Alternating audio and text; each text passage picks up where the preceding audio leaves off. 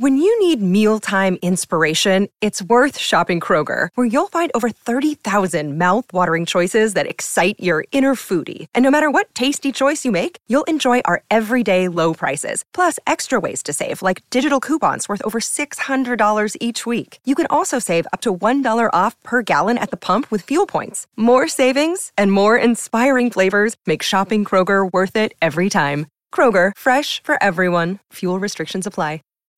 When you need mealtime inspiration, it's worth shopping Kroger, where you'll find over 30,000 mouth-watering choices that excite your inner foodie. And no matter what tasty choice you make, you'll enjoy our everyday low prices, plus extra ways to save, like digital coupons worth over $600 each week. You can also save up to $1 off per gallon at the pump with fuel points. More savings and more inspiring flavors make shopping Kroger worth it every time. Kroger, fresh for everyone. Fuel restrictions apply.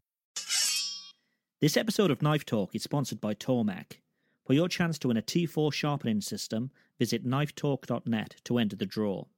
The winner will be chosen on our 10th show and will receive a Tormek T4 and a set of jigs to make your knives razor sharp. Welcome to Knife Talk. Today I'll be speaking with the extremely talented Aaron Goff from Goff Custom Knives. So how are you today, Aaron? Oh, very good, Greg. Thanks for having me, mate. Not a problem at all. So let's jump straight in. Why knives? Why spend your days getting cuts and covered in dust? It's an interesting question. And knives fascinate me because ultimately they're one of mankind's most basic tools. And they've always been at the forefront of materials technology. When you think back through to like the Bronze Age, the Iron Age, that kind of stuff, one of the characteristics, one of the things that defined those ages was edged tools and edged weapons. And that's still going on, we're still kind of pushing. There aren't too many other industries that use like powder metallurgy, steels and that kind of stuff. But knife makers do. And I think it's very interesting to have that dichotomy between being like one of mankind's most basic tools and also something that's always been at the forefront of materials technology and continues to be. And it really fascinates me. Yeah, and it's, again, speaking to many sort of knife makers, it's a very strange fascination to have, isn't it? Something that, it's there maybe to help you, to feed you, maybe to help hunt. It's a very primal thing. Yeah, absolutely. And for me, like on a personal level, it was, I grew up kind of in the country in rural Melbourne in Australia. And I pretty much went everywhere from a young age with a pocket knife, and I was always, carving sticks for no particular reason. And so my love of knives kind of came out of that. It was just always having them around, considering them to be tools and. Yeah. So how long have you been making knives? On and off since I was 12 years old. Really? Yeah. My first knives were not really what you would call knives. They were basically shivs. And I would go to like garage sales and antique stores with my dad and buy like butter knives or antique carving knives. And then my parents, for some reason, had thought it was a good idea to let a 12-year-old buy a bench grinder with his pocket money. Great parents. Yeah, right. So I would sit outside on this picnic table that we had with this bench grinder plugged into an extension lead. I don't think I had safety glasses. And I would grind these beautiful antique knives down into pointy little shivs that I would then make leather sheaths for and stuff. It's a bit of a strange way to have started, but luckily I still have all my fingers and so on. Yes, yeah. Well, I mean, it seems these days there are tutorials, videos, and sort of endless resources to learn. So how did you learn?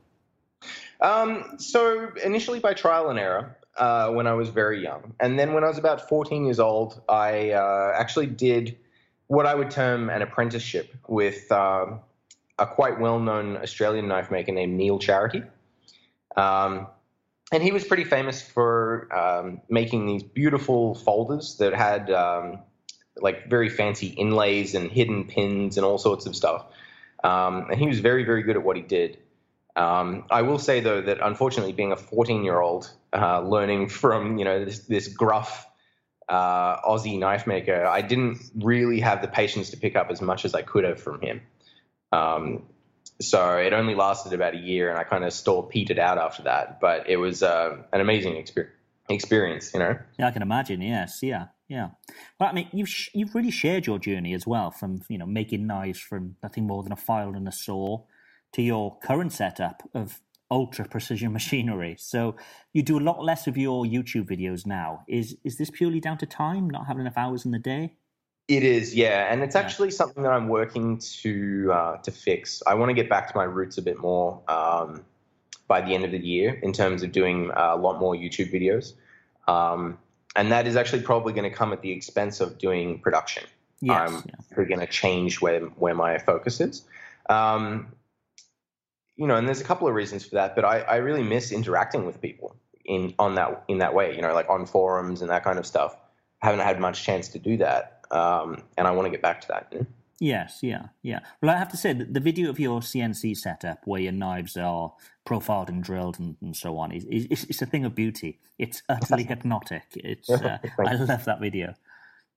Thanks, mate. Yeah, well, getting that set up has been a dream of mine for a really long time. So I have a very strange work history. I've been a software developer for a long time, much like yourself. Right. I worked in the warehouse for Gibson Australia, like for the guitar company. Oh, cool. Very cool. And I also worked briefly in a factory in a company called Cole Clark in Australia. And they made guitars from scratch. And they had this CNC router. I think it was a 5 or 6 axis CNC router. And this thing was like 15 feet wide and like 40 foot across. And it was like, $2 million worth of CNC router. And ever since I saw that thing, I've had a fascination with CNC that just wouldn't go away, Yeah. And when I had the opportunity to get my CNC mill, I jumped on it. I'd never seen a CNC mill in person before I flew to Ottawa and bought that machine. So it was a bit of a leap of faith that I'd be able to get it all running and fix it up and stuff. But the reason being that that machine lets me make knives to the level of quality that I want to and the level of repeatability that I want to. Yeah. And I can make knives by hand. I'm very comfortable doing that, but you're never going to achieve the same level of like repeatability and precision.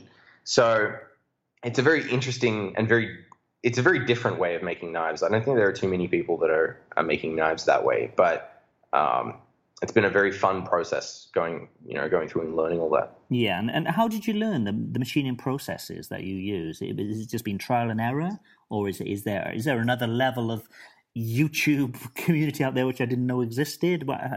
How did that happen? Yeah, not so much YouTube. I've got a grin on my face because it's one of those things. Everybody asks this, and I don't really have a good answer for it. Mainly like trial and error. And we're pretty familiar with like Blade forums. There's another amazing forum called Practical Machinist. And the guys on there are all like, old hand CNC machinists, like experts that are willing to share their time for free, basically. And they're a great bunch, and they helped me out a lot, both with rebuilding that machine and with getting it up and running and so on. And then it's basically just been, trial and error, designing stuff, seeing if it works, starting again endlessly. There really is no substitute for that, unfortunately. Once you get down to the point of, designing fixtures and so on for a particular item, so like the Resolute, then no one can really tell you how to do it. You have to work it out for yourself. So. Yes, yeah. And talking about your Resolute, so many knife makers have a range of knives which they make and then sell. But rather than have a range, you've doubled down, haven't you? You've refined your one design into the perfect outdoor utility knife, which is the Resolute Mark III. So is that in a constant state of refinement? It is, yeah. And I call the Resolute, the current version, the Mark III, but there's actually been several changes that have been rolled into the Mark III as I've gone along. Like the move from Cerakote to TLC, for instance, is a big one. Yeah. And when I started making the Mark III, all of the sheaths were completely made by hand. And now I've managed to get the repeatability of the handles and the blades good enough that I can actually CNC the sheaths as well, so that now all the sheaths and knives are fully interchangeable. which is amazing because that means if a customer loses a sheath, I can send them a new sheath without having to bring their knife back and make a Kydex sheath just for that one. Yes, yeah. And that was something that I've been aiming to try and do for a while. And yeah, like my reasoning for doing just one thing is that I don't really want to be subject to fashion and trends. I think this is something that kind of pervades knife culture, just like it does the rest of human culture, to be honest. Things change yearly, at least in appearance, even if there's no real spec change. Like cars are a really good example of this. There's always the 2016 model, 2017 model, and oftentimes they're largely the same. They're just putting a new gloss on it. So there's no Damascus Resolute in the making then? No. I have been working on the Mark IV for about a year now, and it's mainly been trying to source the materials that I want, which has proved to be more interesting than you would think. But yeah, it's largely, I want to keep doing the same models, and I want to at some point do a folder and a kitchen knife. But I'm not sure exactly when that's going to happen. Honestly, I thought that was going to happen 2 years ago, and I just haven't had time to do them. So do you take on any custom work, or your days just filled with the orders for the Resolute knife? I do 100% just the Resolute Mark III right now. Right. Yeah, and it's been a really interesting challenge just doing that, because just doing one thing really highlights the areas that you're bad at, and the things that you need to improve and that kind of stuff. So it's been an awesome journey in that way, that I've managed to, get that process for making the Resolute really, really dialed in, and still working on that, obviously. Yeah, I mean, I have some plans in regards to doing custom work. And I think one thing that I want to do is I want to, as I said, get back to my roots a little bit. I want to do some YouTube videos of doing kind of one-off knives, and then not 100% sure about this yet, but my idea initially was to auction them for charity. So basically make one knife, do a YouTube video of it start to finish, and then auction it for something like the Wounded Warrior Project or something like that. Ah, very nice. Very nice idea. Yeah, and I think that'd be really fun. So I definitely want to do that. I have a bunch of knives that I'm not terribly interested in making it on a production basis, but I would love to make one-offs. Some fighting knives and some very interesting stuff along those lines. Yes, yeah. Well, you've certainly got the shop for it. I mean, my knives are made in a dusty old workshop, where in comparison, yours they're seemingly made in a high-end German engineering workshop. It's as clean as a hospital wing, from what I can see. Yeah, it's interesting how everybody always gets like this. There's always something that people point out. Yeah, I won't pretend like I'm not just a little bit OCD. I definitely habitually clean that workshop. Yeah. But yeah, for me, it's more about I think that the way you organize your space reflects what ends up being in your mind. Yeah. And I think if the space was very disorganized, then I wouldn't be organized internally, and I need to be organized internally to keep on top of everything. And is it just yourself in the shop as well? It is, yeah. I've had some friends in at various points to help me out with, making boxes and that kind of stuff, like doing packaging and that kind of stuff. But in terms of actually making the knives, it's pretty much been me. Right. Yeah. Well, you've got that shop tour video, which I think you've done a couple now. But in one, you say, "I'm now in my dirty room for grinding and sandblasting." But even that has pristine white walls. Yeah, well, I guess the relative concept. Yeah, but I'm fascinated for some reason with shop layouts and shop walkthrough videos. And has your shop changed much over the years? Yeah, a lot. I don't know if you ever saw any of my original videos, like when I'm doing the O1 heat treating and that kind of stuff, where I was actually in a shared workshop in the basement of this commercial building. Right. And that was very different. At that point, I didn't even have my own belt grinder initially. I was using a woodworking belt grinder to profile my knives and stuff, which I actually set on fire one time accidentally, because it was full of sawdust, and yeah, but the move to CNC was the biggest thing that changed my shop, because all of a sudden when you move to CNC, there's a lot of other tools that you don't really need. Like you don't really have a use for a drill press when you've got a CNC mill. Yeah. Stuff like that. So it's definitely changed a lot over time, and will continue to, hopefully. Yeah. Well, I mean, with that huge machine you've got, I mean, you do so many processes with that one machine, and I've seen videos where you're cutting and milling, and even off the machine, then you've got your sub-zero treatments, and you use the tumbler to knock off any edges, sandblasting, coating, baking. I mean, that's a lot of processes, and most people wouldn't really know what goes into manufacturing a quality knife. We got the availability of cheap, almost disposable knives in any store now. So it can be difficult for a knife maker to justify the cost of their work. Sometimes it can take days of work, or sometimes weeks, just to make that one knife. Yep. So how do you justify the prices of your knives? Is that purely on reputation? I actually have pinned the price of my knives right from the start to probably lower than I should. If I actually work out my finances after tax and stuff, I don't make a whole lot on each one. And the reason for that was that I wanted the knives to be priced such that people would actually use them. I understand that they're still an expensive knife, but I want people to be able to use them, as opposed to it being, a $600 collector knife that people put in their safe and never touch. I've got you. Yes. Yeah. Yeah. And I've been very fortunate in that the vast majority of my customers actually do use their knives. I get sent photos where they're out on hunting trips and, skinning boar and that kind of stuff. And that's awesome. For me, that's the primary use of a knife. If it's not getting used, then it's not a knife. So, that's the real reason behind my pricing, is actually I don't want it to go higher than it is, because I feel like people won't use them as much. Yes, yeah, but there's a hell of a lot of process involved in making that. I read recently that somebody wrote that if bees were paid the minimum wage, each jar would cost £142,000, and that's always what I say to people when they say, how much is that knife? They don't realize how much work goes into each blade. Yeah. Oh, yeah, absolutely. And I think last year I definitely wasn't earning what the bees are earning.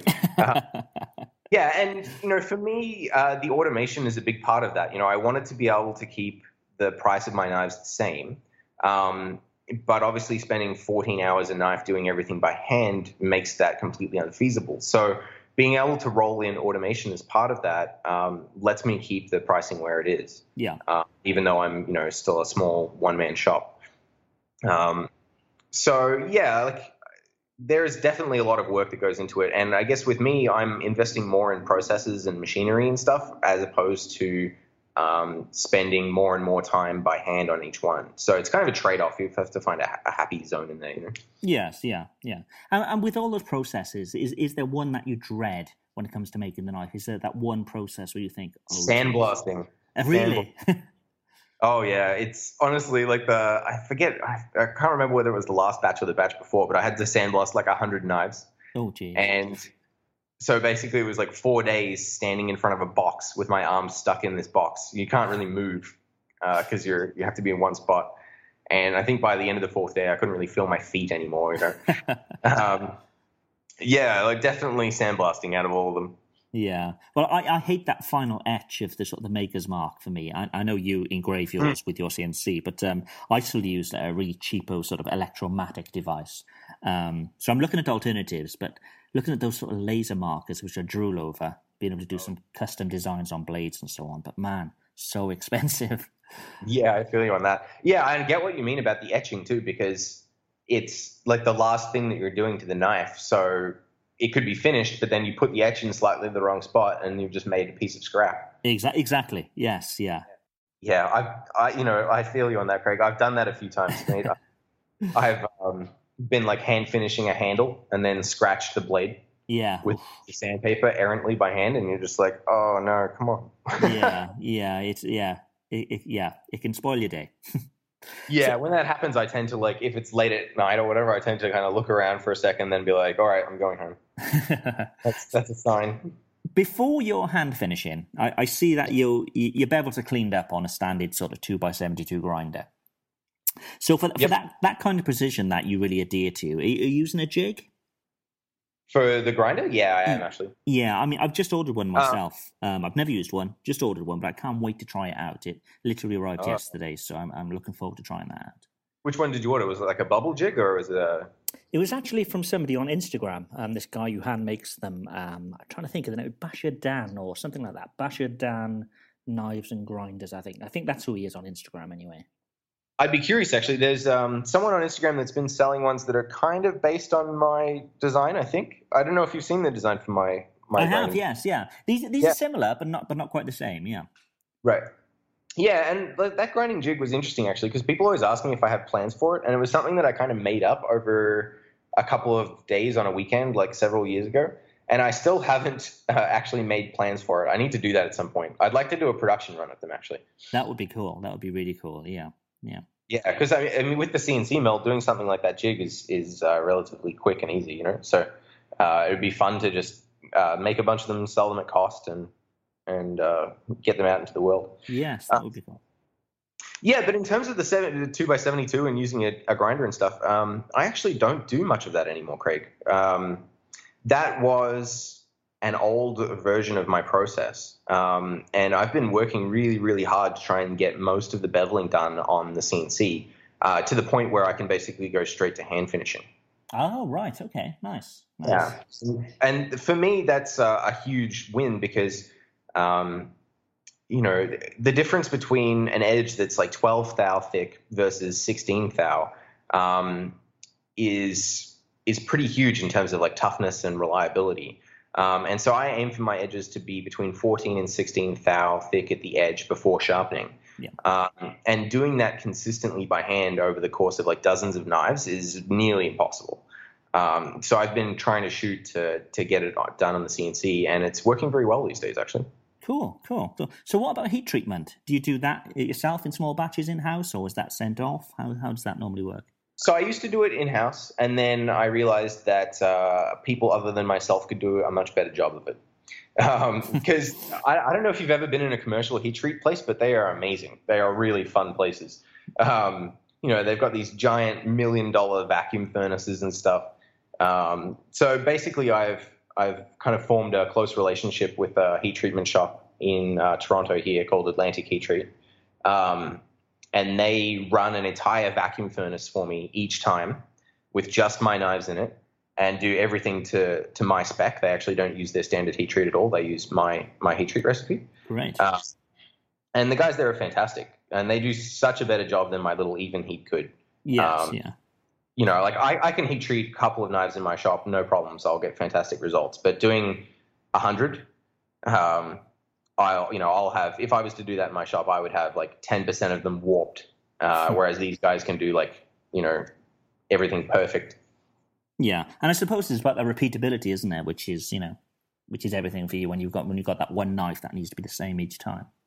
Yeah, absolutely. And I guess these days I come from a very different. I come at knife making a very different way to most knife makers. It's weird. When people ask like, "Oh, are you a custom knife maker? Or are you whatever?" I don't really have a good answer for it because, I'm trying to use like high end production techniques.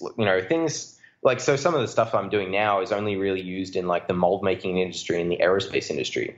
But I'm trying to apply that to, small quantities of a knife and a product that I really care about. So that's very different from hand making stuff. And it means that I come at a lot of things very differently. Yes, yeah. Well, I mean, you're sold out of all your models at the moment. I can see from the website. So what sort of numbers are you able to sort of manufacture on a weekly basis? Does that flux and change? I don't know. I think last year I did around 200 knives. Right. Okay. I don't know what that works out to be on a weekly basis. But it kind of goes up and down because, if I have a problem with the CNC or I have some issue with the process that I want to resolve, then that could hang me up. So I actually had a bit of an interesting experience last year where have you ever had glandular fever? I haven't, thankfully not. Is that the kissing disease? That's what they call it, yeah. Yeah. In North America, they call it mono, which is a lot less like a lot less fun. So I'd never had that either. And last year I got that, and that was amazing. As an adult, as a kid, it doesn't really put you down at all. But as an adult, it's like months of awfulness. Right. It was pretty rough.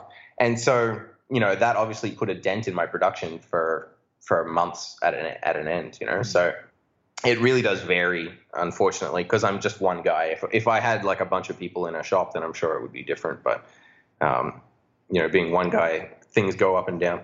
It's all reliant on you. Yeah. Mm. So you're a full-time knife maker now, and you have been for a couple of years now. So many of us, and myself included, are still working towards that goal. So any advice for anybody who's struggling with taking that big leap? Yeah, absolutely. I would say this is a hard one to do, but I think it's really important, and that is avoid doing pre-orders. Really? Right. Because pre-orders are kind of like credit cards. You get all of the fun of buying stuff up front, and then you get the pain of paying for it later on. I've been very fortunate in my customers have supported me through pre-orders. But I think that in the long term, it's something that I really, really want to get away from because, as I said, it front loads the satisfaction of the sale, and then it puts all of the hard work behind that, as opposed to the other way around. And it can be quite demotivating to have to deal with that cycle. So that's actually something that I'm looking to stop doing by the end of this year. No more pre-orders. Basically, I'll be doing knives up front instead. Yeah. Yeah, and I suppose with that sort of manufacturing way of making knives, that maybe, I suppose that suits a lot better then, doesn't it? Yeah, and you could do it even if you were making knives by hand. It just depends on what your customers want and what you want to do, I guess. I'm trying to think of what else I would say in terms of going full time. I actually asked Murray Carter that same question when I was just about to go full time, and he said, "Focus on the finished result." And I thought that was really interesting because, obviously he's been hugely successful, and he makes his knives in a very labor-intensive way. So it must be very hard, I'm sure, some days to keep his eyes on the prize, to keep going forward. And that for me that piece of advice has been very helpful to, whenever you're feeling like, oh God, this is all too much, to take a step aside and just pick up one of your own knives and look at it and be like, I made this, and this is why I'm doing it, all this work. Yes, yeah. Well, I've got 50 pre-orders that I now need to. Oh no. Yeah, and as I said, like pre-orders are the thing that let me get off the ground, because when I went full time, basically I'd been planning to do it for a while, and then it just so happened that things kind of came to a head at the company that I was working at. It was the right time for me to leave, so I left. But that meant that I had 2 paychecks and a maxed out credit card when I started the knife making business. Yes, yeah. So pre-orders were really the only thing that allowed it to actually happen. And it's been an amazing process to go through that. It's been completely wonderful. My customers are amazing. So I don't regret it at all, but I do think that in the long term, pre-orders are not the thing for me, at least. Right. Okay, cool. So I love one of the strap lines on your website where it says, combining the best aspects of old school craftsmanship and modern CNC technology. So do you think the availability of CNC machines and the prices becoming lower by the day, that this will sort of revolutionize how the hobbyist makes physical objects? Absolutely. I hope so. I really do. I think that CNC is empowering in a lot of ways. And one of the big ways that is what I said before, that if you have a good CNC machine, then there's a lot of other machines that you don't need. And so that means that you can have a very capable workshop in a much smaller amount of space.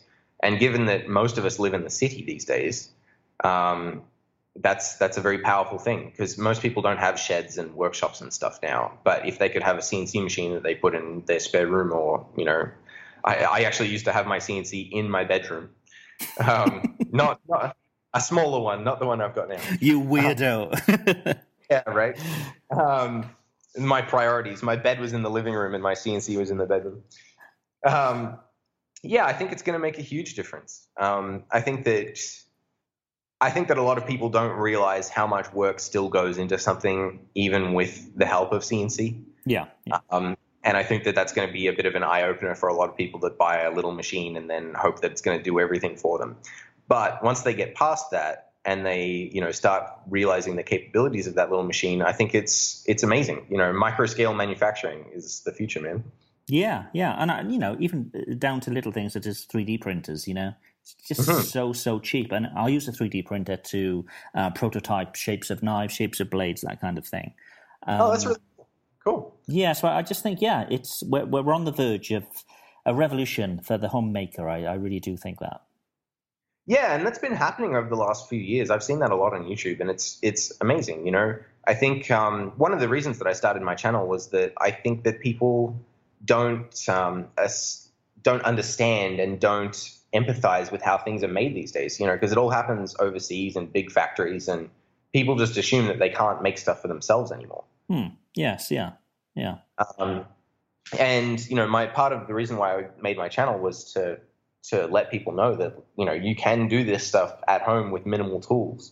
And I demonstrated that via files and hacksaws and stuff. But in the future, it might be like, oh, that $1,000 CNC machine that you've got in your basement can totally make knives.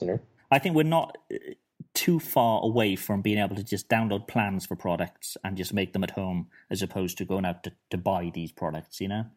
I mean, I'm a huge science fiction fan, and that is definitely a theme throughout a lot of science fiction. The idea of having like a fabricator in your house that makes stuff. Yes, yeah. So what's next for your Resolute knife? Is there any major design tweaks or finishes, changes to finishes that are in the works? Good question, Craig. So I've been working on the Mark IV for about a year, and I've been playing around with small design tweaks and that kind of stuff. But I think the biggest change that's going to happen is actually a move to stainless steel. That's been something I've been planning for a while. I've just been trying to find the right stainless. And it's still an ongoing question. I'm basically going to do another round of testing on my YouTube channel, showing a couple of different options versus A2, and then the winner takes all. Right. Okay. Cool. So it's going to be completely down to performance. Yes. Yeah. And that's pretty much how I've always done all of my selections. And I want to keep doing that. The downside is that unfortunately, like a modern powder metallurgy stainless steel is a fair bit more expensive than A2. Yeah. So it may come along with a price bump to account for that, but we'll have to see. Yes. Yeah. Okay, cool. So I'm going to wrap up with the same final question that I've asked all my guests. So that, again, I've talked about this before. There's many resources out there for the knife maker, forums, YouTube channels, Instagram, etc. So where do you find your inspiration? Where does Aaron Goff find his own inspiration? Good question. Like seeing the work of other makers was a huge thing when I was getting started, and Blade Forums was fantastic for that. And John Grimsmo on YouTube actually was a huge inspiration for me initially doing work with CNC and so on. Yeah, and these days it's turned over to Instagram. I love Instagram. It's awesome. I think that getting to see people's work in progress and getting to see their finished work is hugely inspirational, and there's tons of great knife makers on there. And so Jeff, I know that Jeff Feder was the guy that yelled at you and told me to get you on my. He did. I'm going to try and get you to get someone else on your show. Good. That's great. It's like an interview chain, this. I love this. Everybody's telling the next guest they need to get on. Yeah, exactly. And I think you should talk to Nathan Carruthers. Right. Do you know Nathan? Is he got the anchor? Is his sort of maker's mark? I can't remember. No, I think it's his maker's mark is Carruthers is his last name. Right. And he's a really interesting guy. So he's a machinist by trade, and runs a CNC machine shop, and then makes knives on the side in his own shop. Oh. And he makes knives in a way that's completely different to any other knife maker that I've ever seen. It's really fascinating, and I think he's a really fantastic knife maker. So if you can get him on, that would be amazing. I shall certainly try. And what kind of knives is it he makes? Is they sort of hunting knives? Are they kitchen knives? What kind? It's mainly hunting knives, so it's like utility knives up to kind of like camp knives and survival knives and stuff. And as I said, just the way that he makes them is fascinating. He makes these jigs and stuff these fixtures for his CNC machine that are totally different to anything I would come up with. And his knives are amazing. They're really nice. Cool. Okay. Well, I should be making that email later today. Sounds good. So if people want to know more about yourself, where can they find you online? My Instagram or my webpage. So golfcustom.com. And then my Instagram name is aaron.golf. And the other one is YouTube. So I have my Golf Custom channel, and I pride myself on answering every single comment that anyone makes anywhere. So if they have questions about knife making or about my knives, I'm always happy to answer. Great. Except for the trolls, eh? Oh, I answer them too. It's not always wise to do so. All right. Well, I think that's a really good place to wrap up. But again, thank you, Aaron. Thank you so much for your time. Well, thanks very much for having me. When you need mealtime inspiration, it's worth shopping Kroger, where you'll find over 30,000 mouth-watering choices that excite your inner foodie. And no matter what tasty choice you make, you'll enjoy our everyday low prices, plus extra ways to save, like digital coupons worth over $600 each week. You can also save up to $1 off per gallon at the pump with fuel points. More savings and more inspiring flavors make shopping Kroger worth it every time. Kroger, fresh for everyone. Fuel restrictions apply. When you need mealtime inspiration, it's worth shopping Kroger, where you'll find over 30,000 mouth-watering choices that excite your inner foodie. And no matter what tasty choice you make, you'll enjoy our everyday low prices, plus extra ways to save, like digital coupons worth over $600 each week. You can also save up to $1 off per gallon at the pump with fuel points. More savings and more inspiring flavors make shopping Kroger worth it every time. Kroger, fresh for everyone. Fuel restrictions apply.